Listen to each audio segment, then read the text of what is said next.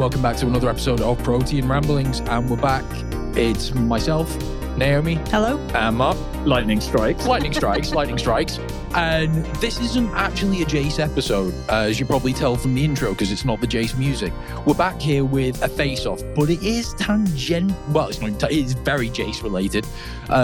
You may have heard us talking about it in earlier episodes. We're here doing a face-off between the two great plant nemesis of our time, the Monster Minds and the Killer Tomatoes and Angry Cats. Yeah, the disclaimer, if you hear cat yowling in the background, it's because we're having to keep one of our cats inside and she hates us and everything in the universe. Yeah, so one of our cats is being fed by some random stranger. Because of this, we can't let her outside anymore, which means that, yeah, we're going to have lots of cat noises in podcasts going forward until we put the catio in. Let's just have a thought, because you mentioned the great plant nemesis of our time. Whoever wins this, we should do a face-off against the Triffids. Nice. It's because at the moment we're doing vegetables versus fruit. Space plants? I don't know. I don't know what plant that you would qualify. The Monster Minds, they're kind of viney, tropical. Well, they flowers? were designed to.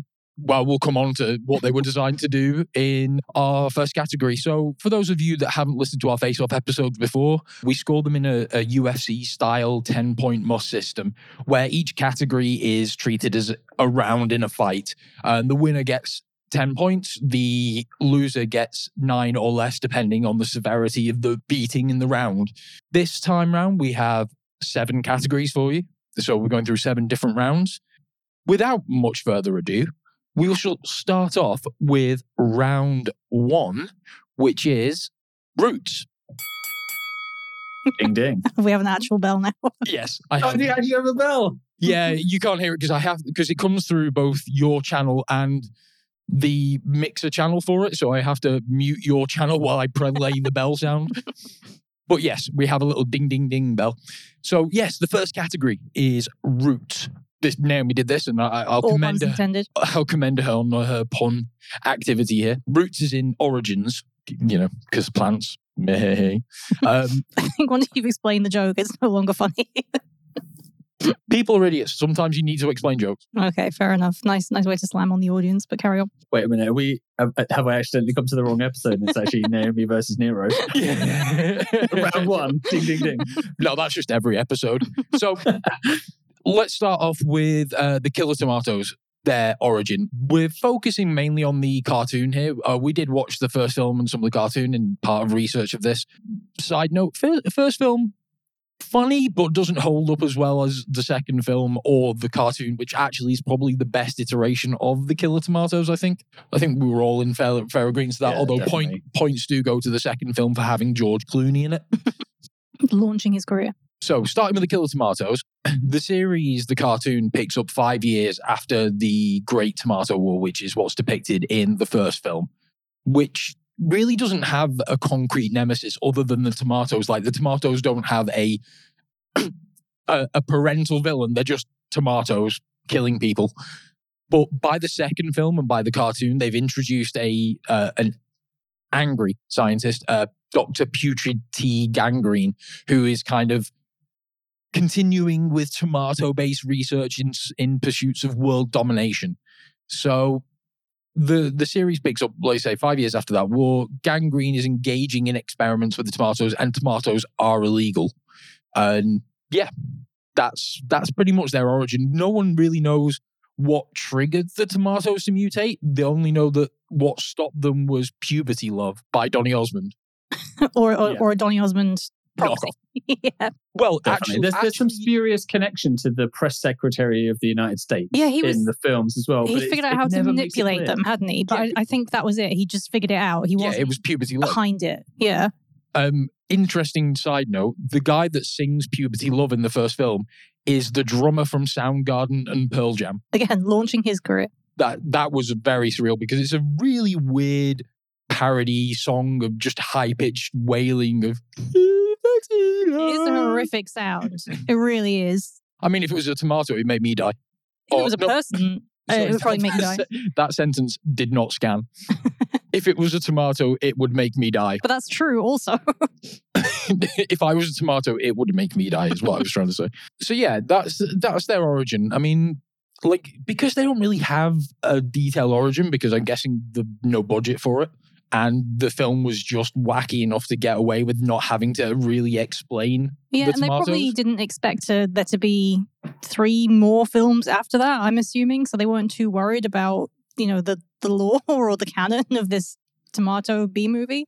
Yeah, totally. I think the cartoon relied heavily on Dr. Putrid T. Gangrene to really drive the kind of overarching plot of to give a concrete nemesis other than just tomatoes.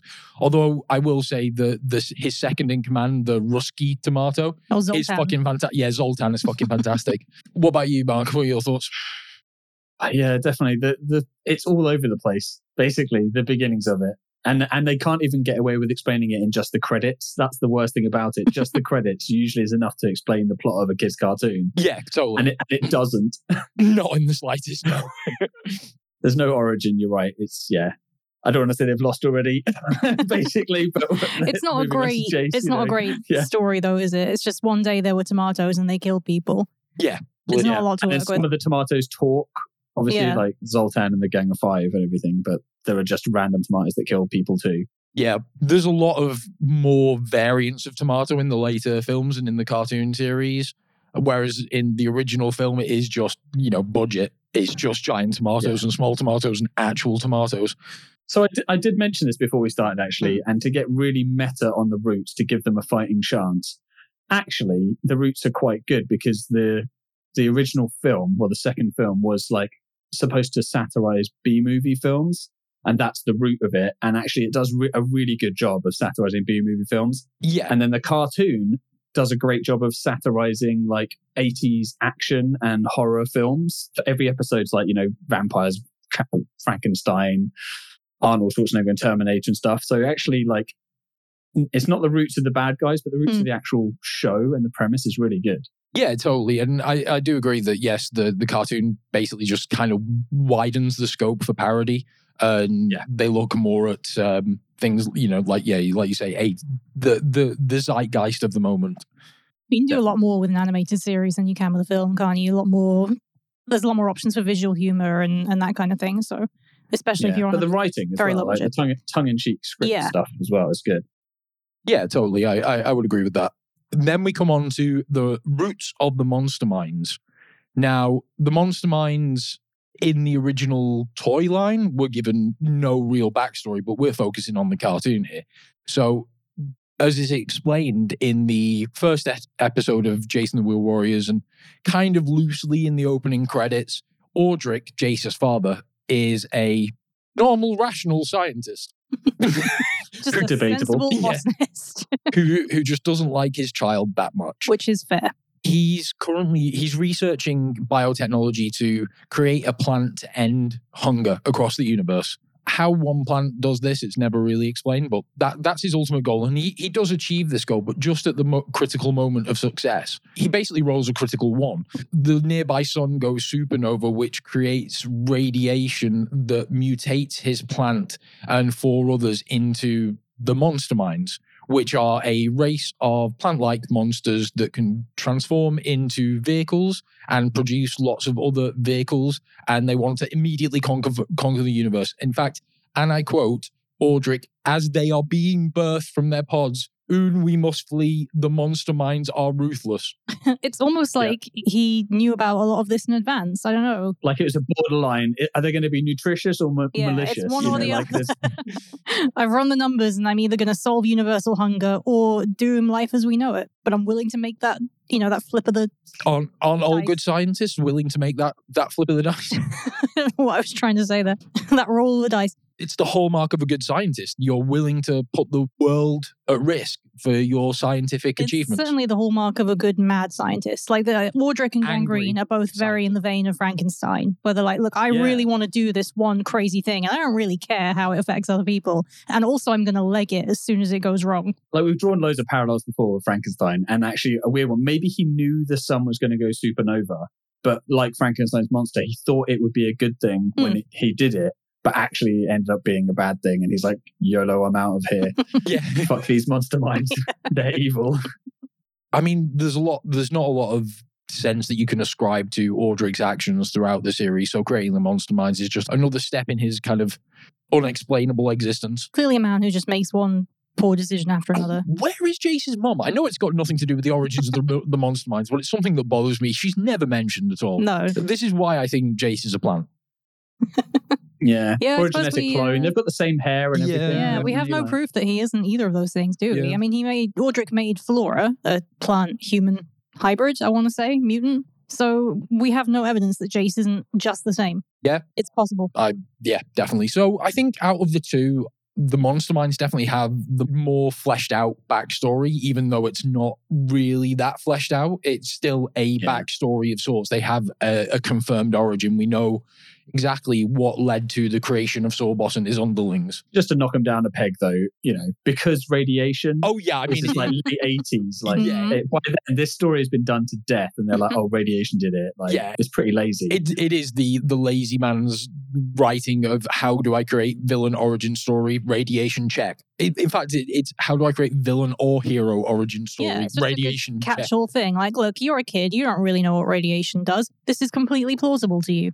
Yeah, it was right, because I mean, when I was a kid, I thought radiation did fucking everything. Yeah, thought it was going to be a much bigger part of my life than it really was. Like quicksand. Yeah, but I Radiation hope and never quicksand. to be holding a small plant that rapidly evolves into a plant fetus and then grows to a muscular brainzoid type I think thing. we can all and hope attacks that. the galaxy. With a xenomorph head. Yeah, Yeah, there's so no good creepy. things happening And there. a cape, a built-in cape. I mean, just on the built-in cape alone, I'm giving this to the monster minds, I think. If you're born with a built-in cape, you win. One of those radioactive capes that they keep talking about. I mean, I'm not saying it's like an out-and-out. It's not I'd say it's a 10-9. It's Yeah. like, Yeah. you know, they have a more of an origin story than the Tomatoes, but it's not like, you know, detailed, and there's not like, oh, you know, Sorbos was planning this for years and he's a cunning. He was just opportunistic. I'd say 10-9's fair. Cool. 10-9. And then we move on to round Two? Yes, round 2. Sorry, I get confused because it's number 3 in the spreadsheet because of the header Yeah, title. yeah. And I'm We always need like, to add a column That's that's why you thought round there were 8 number as well. categories. yeah, I think it was last episode. I was like, 8 category, no, 7. Shit. So yes, round 2, which is the leader. Now we'll start with the monster minds, as we were talking about Sorbos and his magnificent radiation cape. Sorbos is the first monster mind that's created, and he is immediately the leader. He's the buffest, so I Yeah. think that's his natural dominance. He does have a smaller version of him, because Sorbos's vehicle form is the big titular monster mind with the big blade as a weapon on the front. And he does have a smaller version of him because he has his generals, which are like the master of each of their type of monster mind. So be it KO Cruiser, Terror Trooper, whatever. But he is basically a telepathic plant mutant who wants universal domination and can't handle a single loss in battle without retreating. So he's taken over Audric's Technodrome, what was his like laboratory, as his base of operations, and he can teleport that by the power of the black light, which is never really explained, around the universe at will. Because quite often he'll teleport to a planet where Jace is, and he's like, "Yes, I've got him now." And then Jace will throw a slight spanner in the work, and he's like, "I'm out." I think it's a really useful piece of tech to have, to be honest. It must make ruling the universe a lot easier. There's some Art of War stuff in that, right? Retreat is sometimes the best That's attack true. or whatever it is. What discretion, the better part of valor. Yeah, Basically. exactly. He Western fights and runs away. The saying that I was trying to say in the last episode and fucked up. You know, the one thing that you say about Sorbos is he's got a vision and he's really intent on achieving that vision. But I think he's placing a lot of, I'd argue he's placing too much emphasis on stopping Jace and not enough on his galaxy conquest. Because if he just carried on with the galaxy conquest. Yeah, at the end of the day, this is a crew of, 4 people and a really useless robot on a fish. Like, if they're the only thing stopping you from universal domination, your plans need re-examining. Yeah, totally. Like I say, he's not as good as he thinks he is. Delusions of grandeur. Yeah. I mean, we'll talk about his highlights later, but he has done a considerable amount of Oh, things. yeah, To get really meta about it, what is he doing off camera while Jason and the crew are sailing between 2 places? There's clearly a These lot are of off-conquering worlds. a lot of admin going on behind the scenes. Yeah. Yeah, Well, yeah, I guess it's not easy to run a galactic empire of plant. definitely. And he can spawn just say about powers. He can spawn like multiple copies, not of himself, but of the monster minds, obviously. Like that's quite an impressive Well, I mean, power if we look at what the tech that they've displayed throughout the series that we've watched so far, they've got their drill vines, their shield vines, their monster mind satellites. So they've cloning, the capacity to clone people from small parts of them. So he must have been doing something because they've got a decent amount of tech behind them and a lot of different resources. And he's obviously, he's made his name in there that, all the scum and villainy of the universe want to do jobs for him. So maybe Sawboss is at a point where getting rid of Jace is just the last thing on his list. He's got everything else under control. Why not try and take out that pesky teenager and his magic group? The man's definitely hit his personal best on lifting weights, though, Yeah. He's massive. And dress He's sense. ripped. And dress sense. I mean, he was born in those clothes and they're kind of attached to him. But it works, yeah. He's got a good, color palette of pale turquoise, purple, and that's the power of radiation. Pale turquoise and purple. Just the colors, the fashion, all boons of the radiation. And then we come on to the leader, I guess, of the Killer Tomatoes, although we'll come on to how much he stays that a bit later. But he's the main boss of the Killer Tomatoes and the main antagonist of the series, Dr. Gangrene, the air quote angry scientist. Very opposed to being called a mad scientist. He's just angry about everything. What was it he was noted for? Eating an entire lawnmower at age 6.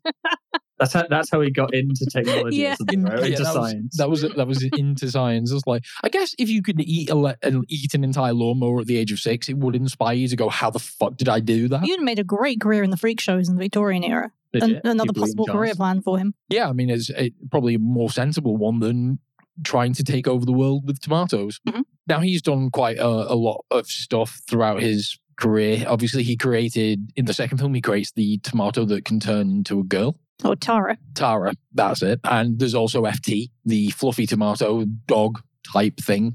I love that in the cartoon. It's sort of like a failure, though. That was like mutant, and he threw it out. I love in the cartoon, though, that this obvious fluffy tomato, everyone's like, what a cute dog. It just never fails to amuse me. Well, I mean, if you look at the main adult in the cartoons, is Wilbur from the first film, the crazed war veteran. Guy? Yeah. So it's not hard to believe that he would believe that is a dog. No, and I guess if tomatoes have been legally banned for a long time, maybe he just doesn't really remember what they look like. Yeah, I mean, that's fair enough. Who's to say what a tomato looks like? Can you tell me what a tomato looks like? Not a dog. Describe a tomato. Not a dog. Smaller than a dog. It's not a dog. I would also argue that he should be known as Dr. Jaundice because he's actually yellow. Yeah, that's true. That's true. He definitely has some real liver disease vibes. Do you think this is his real name or is it like his stage name? Like when he set up on his career path as angry scientist, world domination, was he like, I need a name that befits this? Because otherwise his parents chose to name him Putrid, which I think might explain a lot of things about him. No, that would be his surname, wouldn't it? Gangrene T. Putrid. No, it's Putrid T. Gangrene. Yeah. Oh, Putrid T. Gangrene. Oh, wow. Okay. What's T? The Thomas. Tomato? Putrid Thomas Gangrene. Putrid Tomato Gangrene. No, Thomas. Okay. Trent. Trent? Travis. Mm-hmm. Putrid Travis. I mean, that's an accurate description of the band, Travis, but I digress. So, yeah, I mean, in terms of the leaders, I think Sawboss is a far more competent leader. He's a lot less manic and crazy than Dr. Gangrene, because Dr. Gangrene has basically got a plethora of psychological disorders ranging from ADHD, manic, bipolar disorder, probably some borderline in there as well. A hell of a Pika condition. Yeah. Yes. And just on the basis of flat leader, Sawboss is literally always in control of his men. Yeah, he never... without fail. Yeah, no one ever rebels against Sawboss. They will die for him. Yeah, and they do in droves. Yeah. As we'll come on to, they die easily, very easily. Arguably more easy than tomatoes, but we'll come on to But they're so replaceable that it almost doesn't really matter. Like, you can afford to waste thousands and thousands of monster mines. That's it. But Dr. Gangrene, his people are always talking back to him, talking shit. He's not respected. He's more Cobra Commander than Hordak on the scale of respected leaders. Yeah, definitely. And this is one of my problems with Sawboss, actually, is because, I am always saying he's no staying power in war. And like you were saying, he's got an infinite number of monster minds that he can throw at any one problem. He could take the Chinese approach to military, which is just keep sending things at them until they run out of bullets. And he never does. If with a little persistent effort, he could have killed Jace several times over by now, if he'd have just not fucked off at the slightest hiccup in his plan. But maybe that means he values his troopers as well. He could throw thousands and thousands of them at every problem, but he chooses not to. There's a limit to his genocide, basically. Self-genocide. That's enough for today. We've got a lot more planets to get to. So, Dr. Gangrene, he's really erratic. His generals, for want of a better word, Igor, who in the car, it's a great send-up of the typical, Frankenstein assistant Igor. He's supposed to be hunchbacked and drooling, and he's just like this, basically Johnny Bravo. Just this big blonde he's a dude bro from the valley. Yeah, voiced by the guy that did Leonardo in the original Teenage Mutant Ninja Turtles. So he's got that proper, cowabunga man, voice about him. It's great. And then his other second in command is Zoltan, the Rusky tomato, which is hilarious because it's blatantly Red Menace, communism, Although I did notice just in the first episode, the first time you seen Zoltan, he's got a Russian accent. And then later on in that same episode, when they're back at Gangrene's headquarters, he's American. Well, it seems like he just likes dressing up. Because, I'm sure in the first scene that he's in, he still has an American accent. And it's just when they're out on their mission and he's wearing the Soviet cap and everything, that's when he's got the Russian accent. So I feel like so that's the running joke, basically, that instead of watching training videos when they were being made, they watched old films. So they like impersonating generic old right. So they watch Red Dawn. Yeah, possibly, yeah. It's not a bad training video. They do take over a village for a period of time. Is that all they managed to do in Red Dawn? They're foiled by high school students, effectively. Or college students, I forget. So I always assumed Red Dawn was a comedy, and then one day I did read the plot summary on Wikipedia, and I was like, actually, this is some really dark shit. It just sounds like it should be a comedy. Wolverine! It is. It's an unintentional comedy.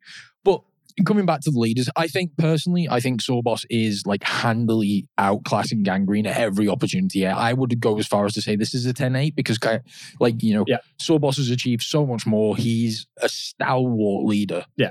For better or worse. He may not have the staying power that we want for war, but he still gets shit done. He's playing the long game. Definitely. Yeah, I agree. Okay. I agree. Now we come on to the nemesis of our respective villains. Ring the bell.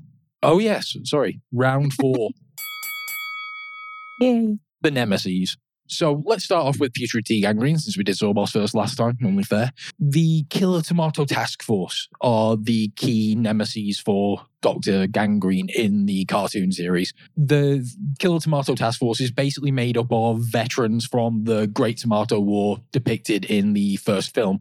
Mainly Wilbur's kind of the main Yeah, I have vague memories of the swimmer. Is she the Russian swimmer in the film? I'm sure she shows up in the cartoon. It's a man who is, she's a gymnast. Yeah. But she's of Eastern European descent and therefore drugged up and simple, I think, is to say. The one that got me when we were watching the first film, from the original task force in the film, is the Master of Disguise. And one of the first time he's a black guy and they have him dressed up as Hitler.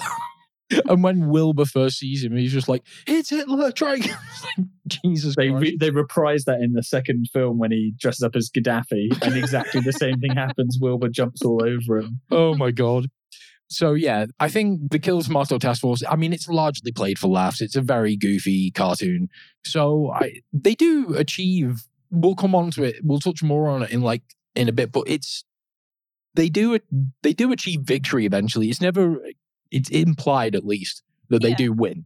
Yeah, I would say so. And, we've talked about before with kids' cartoons that you kind of get this reset where at the end of each episode, the good guys have won, everyone's laughing, and then you move on to the next episode and you rinse and repeat.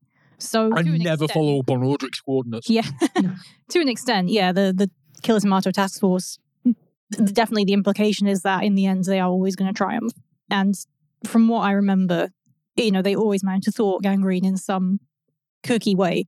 Yeah, definitely. The second series, which I didn't watch as much of as I wanted to, actually is a progressive story. So it isn't as anthological as the first one. And you're right, they actually do. Gangrene starts to win and they beat him down by the end. So they actually legitimately are a force to be reckoned with. Yeah. Yeah. Despite being led by a flat earther, I have to say. Wilbur at one point is like, there's a joke about calzone and pizza, and Wilbur's like, oh no, pizza is flat, just like the earth. Okay, we definitely have to watch that. It's a good job there was a couple of plucky teenagers and their tomato dog there to really save the day. Yeah, and the other members of the the Killer Tomato Task Force are kids, and the mutant tomatoes, FT and Tara that we mentioned earlier. So it's not like it's it's kind of a loose ensemble of mismatched misfits. It's not Earth's finest. No, but then neither is the Lightning League. Yeah, how dare you? Herc Stormsailor, he's always your man. So, coming on to the Lightning League, as those of you who've listened to our Jace episode will be well aware by now, the Lightning League is made up of 4 primary members. Those would be, 5, I suppose, if you count them. Those would be Jace, the son of Ordric, wielder of one half of the magic root, which will magically beat Sorbos if it connects with the other half of the root. Never fucking explain.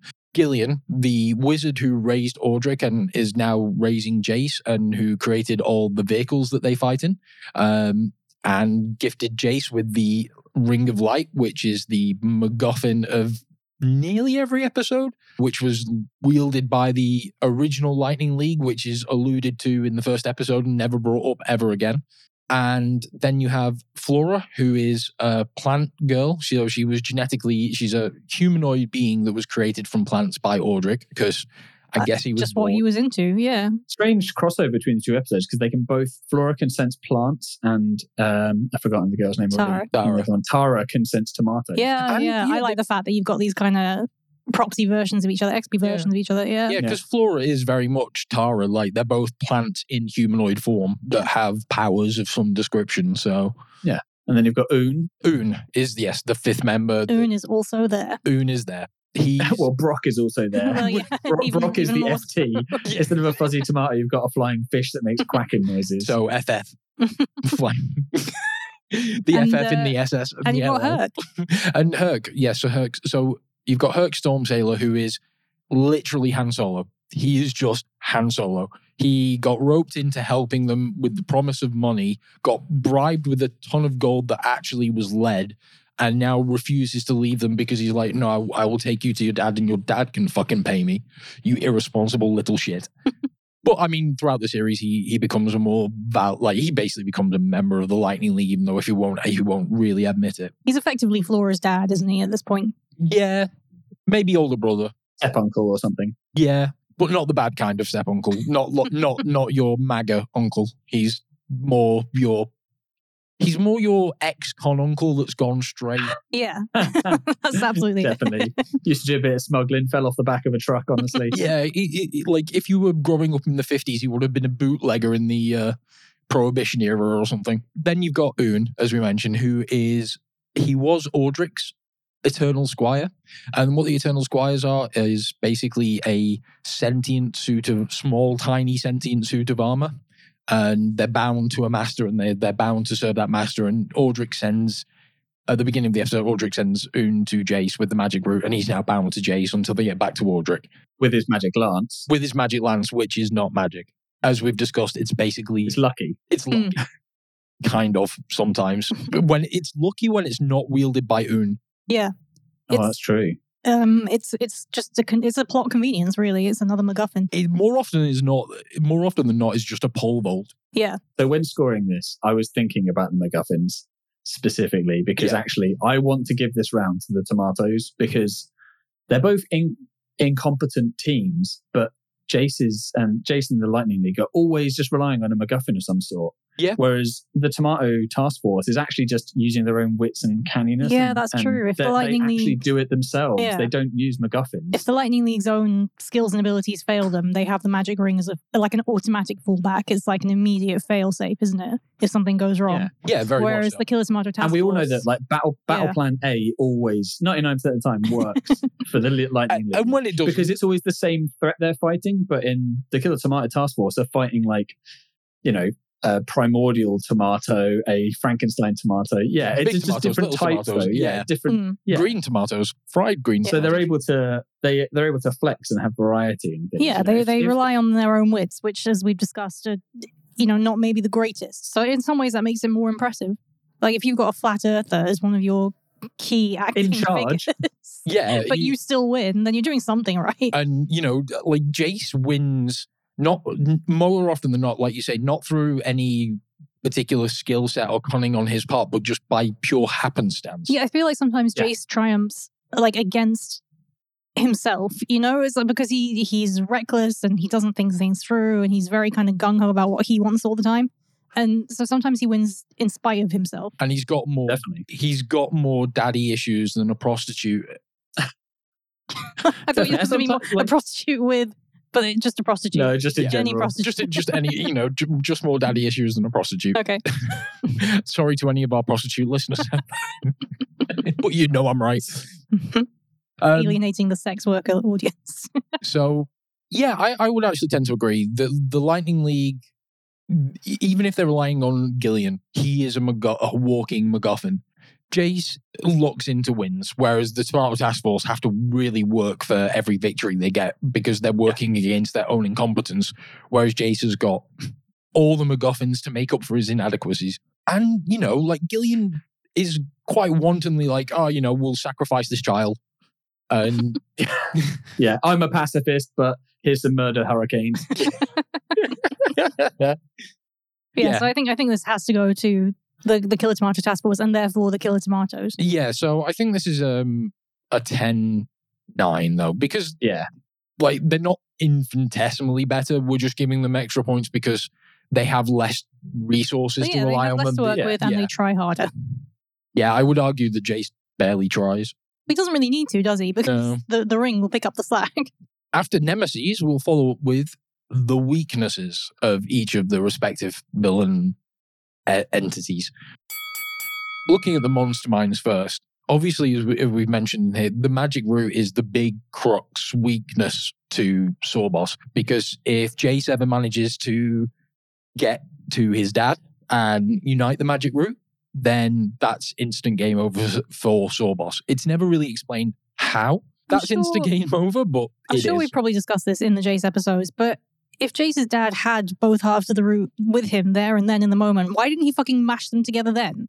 Yeah. Like I feel like it wouldn't be instantaneous. I think it's some kind of like tomato eating root or something, like not tomato, sorry. Oh, I'm crossing jumps there. It's some kind of vine strangling vine or something. Or it's going to like make a giant aphid or something. Maybe. It's a root. Maybe they have to combine them and do some scientific process to create like the most bastardized weed killer of all time. I wouldn't let Audric do any more science if I were remotely involved in this. So yeah, that's what I imagine is the two things combined with some maybe bleach or some kind of detergent is just going to create a weed killer that they're going to go around and spray the universe with. And it'll be like putting salt on a slug and Sawboss will just wither up. Be hilarious if that was like the lost missing final episode. Like, that's the big bad weakness, but there's so many weaknesses, so many little weaknesses. Like, my favorite from the last episode of Jace that we did together was canyons. Canyons are the weakness of monster minds. As we saw, they got taken out by budgies. Horses in one early episode, I think. Oh, yeah. Horses. Foot races. Yeah. Small rocks. Yep, small rocks. So what did the Shire folk do? The Aussie Shire folk on the mushrooms. Oh, they just kind of flew in on dandelions, didn't they? I didn't see them actually do anything proactive. So kicking off of so surprise as well. Yeah. We've said this before in the episodes, but they're flimsily put together. Yeah, but they can drive through and be covered in molten gold vases and continue to run fine. They also drove through radiation at some point, didn't they? Like the Radiation Falls episode. But I'd imagine that doesn't matter because they are in essence radioactive already. That's true. So maybe maybe that's Sawboss's long-term plan is that he's actually giving everyone cancer. They've just got long-term radiation sickness, which is why they're so slow and they fall over easily. This planet will be mine. So I mean, the monster mind, like Sawboss himself, seems fairly resilient, and the only thing that really seems to failing at a battle, he fucks off as we, no staying power. But in terms of his actual like physical presence, nothing really seems to threaten him that much, apart from the one episode where he, the test of courage future thing, where Sawboss TP's there and Jace just uses the ring and it creates bright light. Basically, yeah, so exactly. Is Sawboss just a mogwai? Bright light.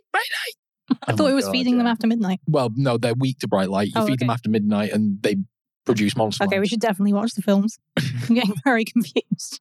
Sawboss by himself is pretty hardy, but the monster minds as a whole are fucking terrible. Like, literally, you could go into battle with a piece of paper and come out the other side fine. The tomatoes, however, so two weaknesses that we know from the media are, as we mentioned earlier, Donny Osmond's Puberty Love, the fictional song created in the film, and African tomato worms. Now, I don't know much about the African tomato worms. So what did you find out in your research? That they are a thing. That was kind of it. It's mentioned in the Wikipedia page that they can be defeated by African tomato worms. I'm going to assume this comes up in the second season. Yeah, the second series, because it has like a story arc, it does kind of go around the world as well. It's almost a bit like Where's Carmen Sandiego. That's right. They're constantly trying to go somewhere to find the cure. There are like 6 lead tomatoes, aren't there? That kind of all rule different regions of the world. I seem to remember. Yeah. So, that's it. But like, presumably, they're very effective. Yeah, I mean, one would assume. And the other, I mean, it's not really a weakness for the killer tomatoes themselves, but Tara, the one that can turn into human form, if she's like covered in salt, she reverts back to being a tomato and has to be given pepper to sneeze to turn back into a human. Yeah. And it's not really, that's more a weakness on the good guy side because she's not one of the killer tomatoes. She's just it doesn't seem to be a problem for any of the others, does it? No. There's an episode where there's an Elvis Presley type clone that's also a tomato that's winning, like it's conquering the world by hypnotizing them with skills, basically, by being Elvis, right? And that they use salt to fix that. In fact, they use super soakers filled with salty water. Brilliant. to turn him back. And that goes back to the ingenuity of the tomato task force. Adopt, adapt, and overcome. Yeah. I think when it comes to the tomatoes, I mean, like they are also vulnerable to standard things that would fuck up a tomato, like squishing them and, cooking them. That's not a technique you see anybody trying. Yeah, show them a pizza base, they'll run a mile. Well, like the main guy carries a saber, doesn't he? Wilbur. So, saber will kill a tomato. Yeah, so just go to war with a pizza cutter, you'll be fine. Yeah, any kind of sharp weapon, you should be safe. A paring knife. This weakness isn't actually mentioned on the notes, actually, but one weakness they have is like, I'm about to say diversity is their weakness, which is disgusting. Because like the monster minds are all like ubiquitously the same, aren't they? They're always one of 5 or 6 things. But the tomatoes, one of their weird weaknesses is that they can have a personality like Tara. There are the boss tomatoes and Zoltan and his crew have personalities. Which means they can contradict each other. And they can contradict Gangrene as well, weirdly. Yeah. So, which we do come on to in a later round. So, can't believe I'm saying individuality is a weakness. On paper, the tomatoes have fewer weaknesses. Yes, because, I think so, yeah. Because everything is a weakness to the monster minds. Yeah, like existence destroys monster minds. Yeah, like blue light, alpha rays. That's another weakness. So a red dwarf star, like just general random actual phenomenon. Every episode you can think of something is. There's always something different. Thank God that they are kind of infinitely respawnable for Sawboss. Can you imagine if he'd only ever had 10 of them? Fucked. He would not have conquered. He would not have conquered the world. Yeah. Definitely not. So yeah, I think for this one we have to give it to the killer tomatoes because they're not as shit as the monster minds. Yeah. Yeah. A tomato is more resilient than a radioactive sentient space plant. I mean, for all we know, the tomatoes are radioactive sentient space plants, as we mentioned in the origin. There's it's never really no explained. proof that they're not. Yeah. They could have come from space. A lot of B-movie things come from space, don't they? I mean, I'm actually going to give this a 10-8 to the tomatoes because the monster minds are so shit. Yeah, it has to be. They're cars and they can be outrun by somebody on foot. Not just anybody, an old wizard. Like a wizened old wizard can outrun them on foot. That is... there was the one episode where Jace is tiny and he just pulls one root out from underneath one and its wheels fall off and, and he just becomes sad and depressed. It's like it castrated him. It's like Jason's like, I'll pluck your bollock off and your wheels will fall off and you'll be sad for the rest of your life. In fairness, I think if anybody who had their bollock plucked off would be sad and depressed for the rest of their lives. Kazu's really happy. But that's because he had both removed. I think that's the key. Okay. So, yeah, that I think as we go, weaknesses, the monster minds are just weak to everything. They're like the space plant equivalent of Bubble Boy. We come on to round 5, which is environmental impact. Love it. I love this category. So explain, because obviously Naomi came up with the categories for this. Explain. Well, Explain. there's a lot of environmental jokes to be made when you're discussing giant radioactive space plants and giant killer tomatoes, I felt. And they do have an environmental impact, like on both sides. So, with the monster mines, Sawbus has taken over like the known universe. Everywhere Jace goes, there is monster mines. They're either conquering something or they've already conquered it and left it behind, wrecked. There are areas of space that are just wreathed in these giant vines. And the killer tomatoes, the environmental impact is they're killer tomatoes. They are things from the environment that are now murdering people and eventually have to be banned and made illegal. Yeah, I mean, when it comes to Sawboss, let's examine Sawboss in a bit more detail, or the monster mines in a little bit more detail here. When they tend to take over a planet, like as we'll take the episode where the one where they create a black hole as an example, they find this entire galaxy which has been overrun by monster mine vines. And they're interweaving from planet to planet, and they're slowly pulling each planet closer and closer. Because the whole conceit of that episode is that they notice they're X amount of mass away from it forming a black hole, so they shoot an asteroid into it, and it's unfortunately got a Hick minor on it. And yeah, anyway, go back and watch episode part 3 of our walkthrough, our watch along for that.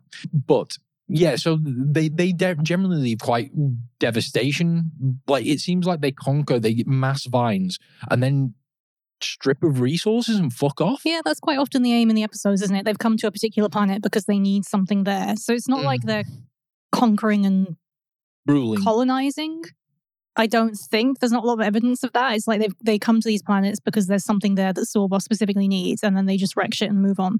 I mean, wasn't there like a quote from one of the episodes we watched in the last 5 episodes where Sawboss is like, everyone needs to know the desolation that only plant life will bring about or something. Yeah, it's the episode where he's monologuing and stroking his vines. Yeah, and they go to that, like we were talking about, they go to that fertilizer planet to steal all the fertilizer so they can even more increase their ability to spread. Yeah, and there's the Mirror and Tika episode where they go to want to steal the weapons so they can use the weapons that those people have to inflict more damage. Yeah, so it's kind of there's no like building stable ecosystems or ruling over. He just wants to wipe out everything and have the galaxy. But it's such a confusing message. It's kind of your classic colonizing or invading alien message, isn't it? Like, they're just coming to Earth because they want to use our resources so they can go and conquer better planets. Yeah. But it's like magic and technology versus plants. Yeah. But plants are the bad guys. Like, it's like the environmental impact of replacing like humanoid life on a planet in place of plants, to me, doesn't sound too terrible. No. This is the anti-vegan show. That's what that's what Jace is. Or Sawboss will get you. Yeah, you need to eat meat and kill plants. Yeah, so Sawboss, obviously he uses a lot of different technology to accomplish this, as we mentioned before. He's got his drill vines. Now, to explain more what they are, they're basically drill, like, so if you think the capsules that are sent up from the Technodrome in Teenage Mutant Ninja Turtles, the like capsules with the big drill on the front, they're basically a missile form of that contains little seeds of monster mine vines. They're shot down onto a planet, and as soon as they drill into the soil, and the vines start gestating and growing rapidly. And those vines then flower and spawn the actual monster mine vehicles themselves. You also have that they're able to drill into the hull of a ship and start expanding, so they don't necessarily need the soil. Because multiple times the Pride of the Skies too has come under attack from drill vines that have started to spread without the ship, and there's obviously no fucking soil on the ship, although there is a giant swimming pool. That's their water room. Sorry. It's not a swimming pool, it's the water room. Other than that, as we mentioned, he's got the satellites, and he's got the shield vines. He's got a plethora of giant spiders to hand as well. Yeah, that's got to be affecting some local ecosystems, right? He just keeps plucking these giant spiders from their homeworld and dropping them off on other planets. Well, to be fair, the second giant spider was already on its planet, I think. His environmental impact is quite devastating because it's galaxy-wide, right? It's not confined to a single planet. He's devastated ecosystems of entire galaxies and spanning across the entire universe, whichever universe Jace is set in, the fictional universe that it's set in. Whereas we come on to the environmental. Get your environmental. Environmental. It sounds like something out of the Killer Tomatoes episode, actually. So the environmental impact straight off the bat by the Killer Tomatoes is tomatoes are banned. You're not allowed to grow them. You're not allowed to eat them. That's going to affect a lot of things down the line. Like, what are they putting on those pizzas that Wilbur makes? Peanut butter and onion. Oh my God. Yeah, anchovies and marshmallows. Yeah. So the pasta industry is going to suffer. Oh Yeah, my God. Italy. Can you imagine the Italy's economy of ruined. Italy's just going to tank? Yeah. And This is really nerdy. I did a tiny bit of Googling and there's like 60 to 70 billion dollars worth of trade in tomatoes and like the massive tomatoes. You know what I mean? Like, what can you replace? I mean, like Heinz would probably go fucking under. Yeah, no ketchup anymore. Imagine that. Or catsup. But yeah, I mean, Italy and Turkey would go down. That's where Italy, most tomatoes Turkey, come from. USA probably as well. Don't a lot of tomatoes come from the Netherlands? Maybe. I'm sure tomatoes come from the Netherlands because I remember picking them up in Probably not Tesco's and it was all like grown tomatoes. in the Netherlands. Yeah, that's true. Well, Tomatoes they and love doing tulips. everything in greenhouses, right? So Yeah. So yeah, I mean, just the economic impact of, bear in mind it's confined to a single planet, but the economic impact of a known civilization, because it's ours, so we can really measure it, is quite substantial. Yeah. I also think, like, these tomatoes have proved that they can kill humans. Humans are no longer Earth's apex predator. If that's significant, that's not really been the that's case weirdly before. almost like a positive environmental impact. Environmental. I can't say it either. Environmental. That's almost like a positive thing because in the film they kill they take down like 7 or 8 of the major metropolises. Yeah, they do. in the US Yeah. at least. Like, is that? And is we that have not a to good thing? assume that it's a worldwide thing, right? It's not just an American. Yeah, it is. Yeah, because in the second series they go around the Yeah. world and everywhere's affected by it. So, like, by reducing the head count of humans on the world, have they not actually done us a favor? Well, yeah, I think you have to have that discussion, don't you? Helping with I'm having it overpopulation. now. Are we pro Killer Tomatoes now? Yeah, I'm always like, oh God, does this mean they win the round or lose the round? Gangrene Because was they actually right. have a positive effect on the I actually environment. don't know how you'd rate this one. I don't know if we're saying the ones with the most they're bad- they're devastating bad impact, guys. or Yeah, so the most devastating, I think the most devastating impact wins. I think then so- you have to give it to the Monster Mines just because of it's the The universe. science. Yeah, they've not just fucked up one world, they fucked up several. I mean, the argument is that we can measure the tomato impact more readily because it's something real that exists in our world, so we can hypothesize how it would affect our world. Mm. Whereas Jace is complete fantasy and fiction because Killer Tomatoes could actually happen, don't you know? Well, I mean, if you wanted it to is use- literally, you gave the example earlier, he has literally impacted entire environment Yeah. because the mass needed to create a black hole in planets. Normally it's a sun or something, Yeah. but in planets, bring them together, that's a lot of planets. Planets and one asteroid. Well, I think to bring in the Triffids again, if you have a look at what happened in Day of the Triffids, that's maybe comparable to what would happen on Earth if the Monster Mines were contained to one planet, because the society collapsed very quickly in Day of the Triffids. Yeah, that's true. So I think, definitely the Monster Mines have had a much more... I mean, they've had more... Well, I was going to say they've had more time to wreak devastation, but we don't know.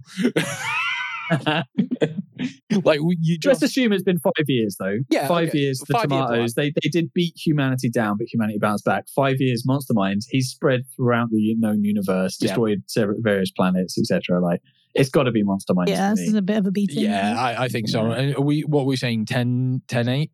I don't know. I mean, taking over the world is not a small accomplishment. Yeah, you know? if we look at... I'd say 10-9. Be generous. I guess that you could extrapolate that if the tomatoes had intergalactic capabilities, they may have been able to accomplish something similar. Because they, if you look at the time span of the first film and how quickly they decimate society in the first film, that's like a week. Yeah. They basically fuck up a planet in a week. So that's pretty good. Yeah, exactly. Spacefaring technology already existed in the Monster Mines universe as well. So, like, you can't expect tomatoes to be, creating and the themselves plant from scratch. The plants instantly knew how to use it as well and manufacture it. Which I think, again, suggests that Audric maybe knows more than he's letting on about all of this. Audric just didn't want to go home. And he just... He would rather destroy the universe and spend time with his son. How do I get out of going home? I can't think of a way. Fuck it, destroy the universe. Mutant plants. Mutant plants will save me from my child. Maybe Flora was originally a distraction, but she didn't come out old enough, and therefore it was a fail. So he's like, okay, I can't create a woman for my son. I'll create a nemesis to keep him occupied instead. That's the next best thing. Hey, We just like take him to a prostitute like a normal father. the relationship between a nemesis and a lover are very similar. I guess. There's a lot of foreplay and back and to and fro, I think, I think in some way you're my nemesis. Let's just go back to the start. It is actually Nero versus Nero this episode. That's a face-off. But who has the worst We'll do that environmental for your impact out of the two of you? Come on. You buy a lot more plastic than I do. Yeah. Who generates more methane? Me at the moment, yeah. Post eating disorder treatment, Definitely. definitely me. What a lovely segue into career highs. Yeah. So yeah, we're coming on to round 6. We have career highlights. So as we mentioned with Sorbos, he's conquered most of the known universe. We don't really know how much, but we know it's several galaxies. It's like I said before, everywhere the Lightning League goes, the monster minds have pretty much already been there or are arriving to do shit. So yeah, with the exception of like some special kind of planets that have, like something that repels monster minds inbuilt into their ecosystem, then you can pretty much But even all of them know about him. They know his name. Except the people on the Mirren planet, because they immediately trusted him when he showed up and said the unscrupulous Lightning League. So, but then they did have one of, like, that episode made no sense because they had one of their people captured, the Nitra, the rocket scientist. So he'd obviously been to that planet because he captured her. But he may not have shown himself. I mean, that's true. No, she was a rocket scientist, actually, if you remember. So he might have caught her off testing rockets. That's true. And actually, weirdly, that's another career high. He developed some kind of rocket fuel Yeah. that was faster than any other rocket. Well, I mean, if we look at all the technology that he's developed the drill vines, he's mastered teleportation, But they've got cloning, satellites, he's mastered cloning, he's got a really good cape. That's a technology that's very important to master if you're a supervillain. Capes go a long way for supervillain. First thing you've got to do. Yeah. Get the costume right. Otherwise, who's going to respect you? And he was born with the costume, so win. Yeah, I get. He's done a lot, and in if we're going to ascribe a part, like you say, ascribe 5 times. Time frame. Five times. He's done it in 5 times. 5 years. He's done it 5 times. He's done it in 5 years, at least, or some extrapolated amount of time. Now, if we come on to the tomatoes, they conquered the world. Because I think, is it by the season 2 that they have actually conquered the entire world? As Mark said, the ongoing arc is that they have taken over the world. Yeah. And they did it in the film too, as well. Yeah, they did. Conquered is a bit of a, it's almost like America conquered Vietnam. There was still a guerrilla war going on that actually really, they declared victory, but a few years later, yeah, and also still no victory. By conquered, it's like, I mean, if you look at the film interpretation of it, it's not like that they're now in a ruling party. What they've done is just decimate society. Yeah. It's not so much that they've conquered as much as that they have ruined. Yeah, I guess that's fair. Yeah. Whereas, Sorbos, you can say the same, that he has ruined things, but he's also, look at the Vase of Jung episode. He's in charge of that civilization that's based on vases. Well, and also Sorbos' stated aim is domination, right? Is universal domination. Which if we're looking at the animated series for the tomatoes, Gangrene's aim, is it world domination or is it just... Yeah, it is world domination. He clearly states he wants to dominate the world with tomatoes. As you do, yeah. And then later on, Zoltan, his thing is, I don't know, is Zoltan more just justice for the tomatoes? Is he like a tomato Is he like a freedom fighter? Is he the tomato Martin Luther King? No, he's Starscream. Yeah. Because he hates his boss. And takes over briefly and then regrets it and everything. Yeah. I think he's more, in terms of bosses taking over, he's more he's more kind of like a little bit of... Is he the Serpentor? I was going to say he's a little bit of Serpentor and a little bit of... Was he created to be the perfect tomato using the Silverface Destro, the DNA of past tomato leaders? Oh, there's probably some puns in there if I was quick-witted enough. But let's just pretend you did them. Yeah, hey, puns. So the career highlights. I think, to be honest, given their respective spheres of influence, I'm almost tempted to say this is a draw. I think so because because the tomatoes aren't trying to conquer the universe and they don't have the capacity to conquer the universe. It's not a spacefaring universe.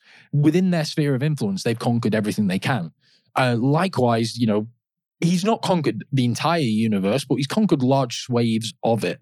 So if you were looking for completion of Sphere of Influence, I'd lean towards the tomatoes, but because of the scale of Sorbos, there's pockets of resistance and rebellion in both as well. Yeah, so, definitely. So I think they were kind of on within, like you say, their respective environments that, or I don't want to keep repeating the phrase sphere of influence, but I can't think of a better. In terms of their stated goals, they have both pretty much done what they set out to do.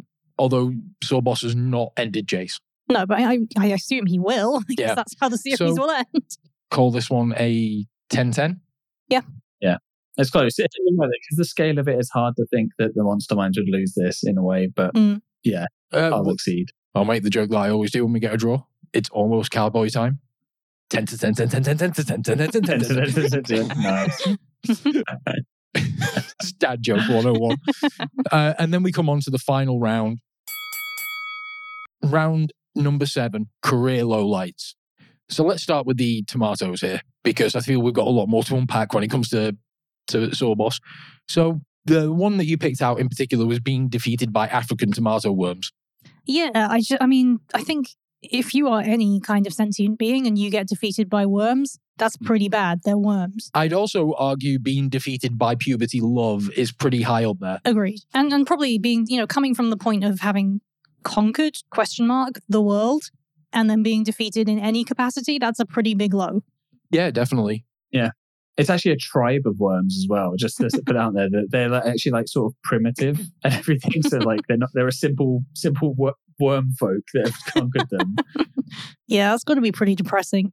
And I guess as well, like, it's not necessarily a low light of the tomatoes as a whole, but obviously their one-time leader, Gangrene, is ousted by Zoltan. Yes, and then he turns on them, doesn't he? He joins the task force. Yeah, so he actually becomes a good guy and fights back against Zoltan. So that's kind of an undoing of the tomatoes in general. Is like they turned an asset into an enemy. Yeah. It's like, it's the same as, in America constantly bombing the Middle East, just creating... It's like in the G.I. Joe film where Cobra Commander helped the Joes take out Serpentor. We should watch it. It's great. He turns into a snake. It's amazing. Yeah, it's the G.I. Joe film, isn't it? Yeah. Oh, yeah, the cartoon, not the... Not the real life films. The real life films? The live action films. G.I. Joe real life films. Because it's real. It's all real. As we're talking about the bad guys, I just feel so bad about them actually thinking about it episodically, that they just get beaten by this inept team. A guy who always has his parachute attached but never actually uses it as a parachute and always runs along. One time he does try and jump out of a plane, the parachute gets caught in the plane and someone cuts the cables instead of the thing attaching him to the plane, so he falls without his parachute.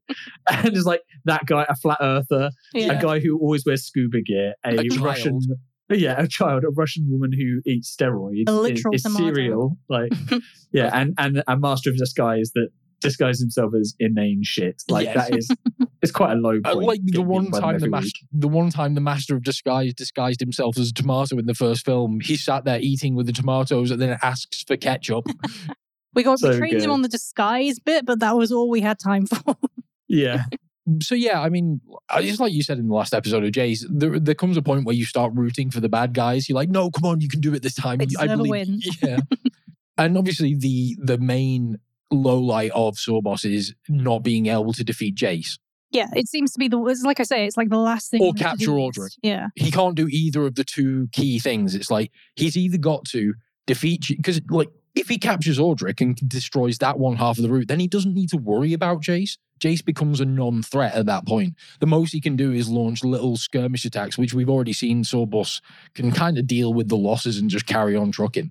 It's just that overarching fear of the route that's driving. That's true. He probably is actually trying to do both ends, because actually Ordric is always moving on because the monster minds are getting close to him as well. So like he's fighting a battle on two fronts, I guess, as well. He's Germany in the Second World War.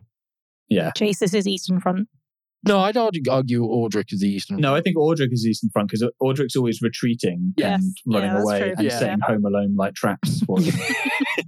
And I think as well, Sorbos as well. It's so sad because he loves traps. Like he clearly loves setting up a trap, and they just always fail. And then the one time we've seen where he gets close to Ordric, he loses to a trap.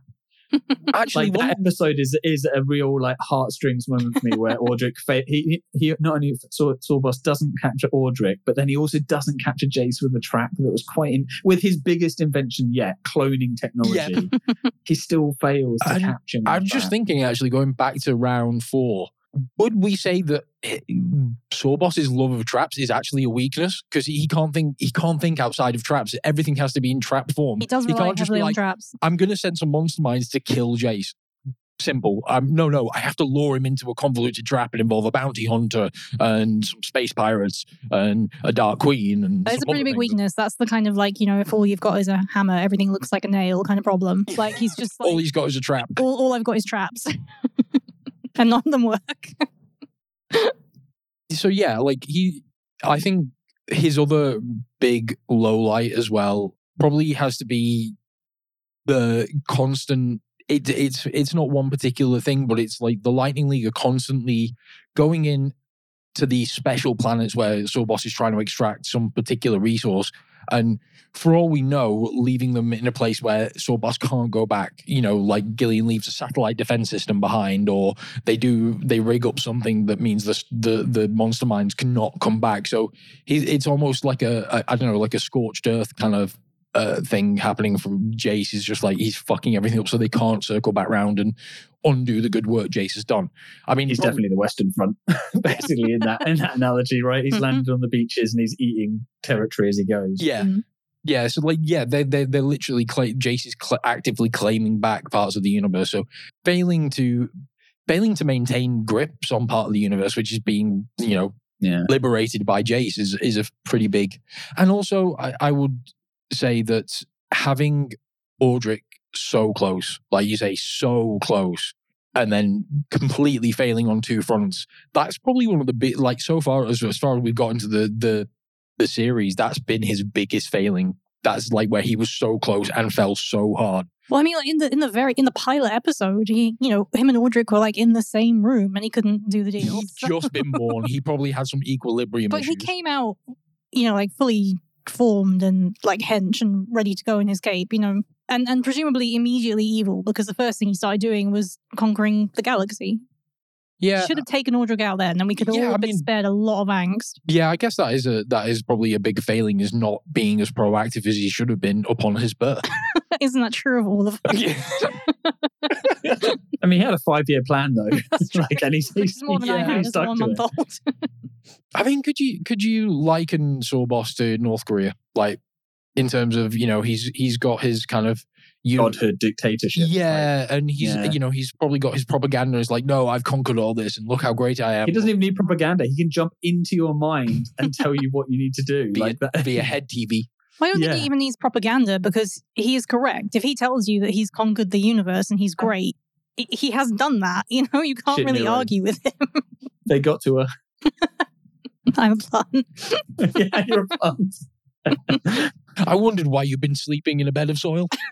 No, that's the vampire side.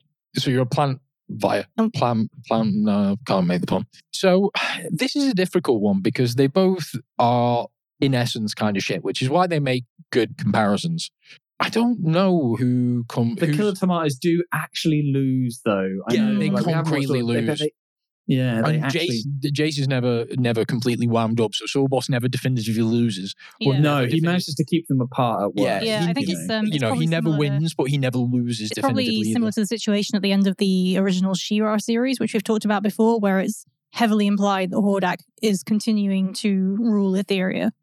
Like, you don't see it one way or the other, but the implication is that, he's still in charge of everything. Yeah. So do we say then this is what?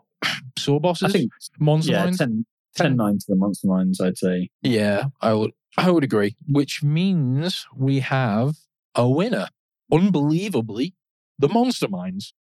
As much as we ragged on how shit they are. When you compare them to other vegetable-based villains. Well, like you say now, we have to put them up against the Triffids. Definitely. Because I would definitely watch the Triffids. Yeah, I think because the Triffids are pretty fucking devastating. Yeah. I mean, I'm just thinking, do all the Monster Minds have eyes? They do, don't they? Yes, they do. So they could be blinded. Okay. But a Triffic could be hiding in your garden right now and you wouldn't know.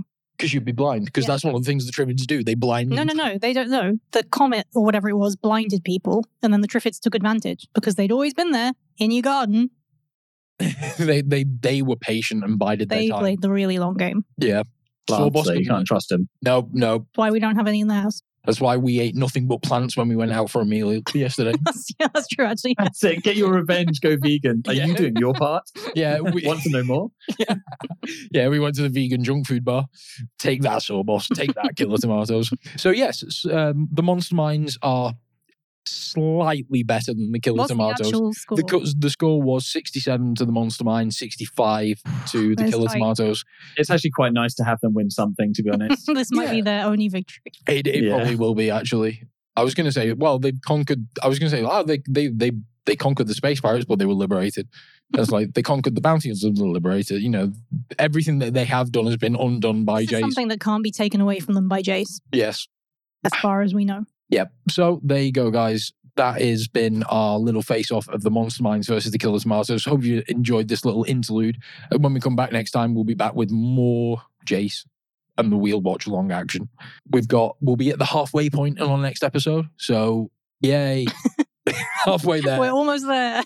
The story's progressing really nicely. Yeah, and after we've finished Jace, I think we're pretty much all agreed that we're going to do Visionaries as a one-shot episode because there's so few episodes of it, and then probably follow on in the cartoon ways with probably D&D. Do we say? Yeah, Dungeons and Dragons. Yeah, Dungeons and Yeah. Dragons. Yeah, because I want to talk about the moral panic side of that as well. Yeah. Hope you guys have enjoyed the episode. Monster Mines, not as shit as we thought, but still pretty shit. And we'll be back next week with more Jace. Nice. Sorry, you looked at me like, oh, did I have anything to add? Oh, any Don't final? forget our social media, Twitter, Facebook, Tumblr. Yeah, Protein Instagram. Ramblings on all of them and proteinramblings.com. You can find all our episodes, descriptions, everything there. And yeah, enjoy. Yeah, well done remembering social media and promo shit because I'm terrible. You're welcome. So yeah, we'll be back next week. And until next time, lightning strikes. Lightning strikes. Lightning strikes.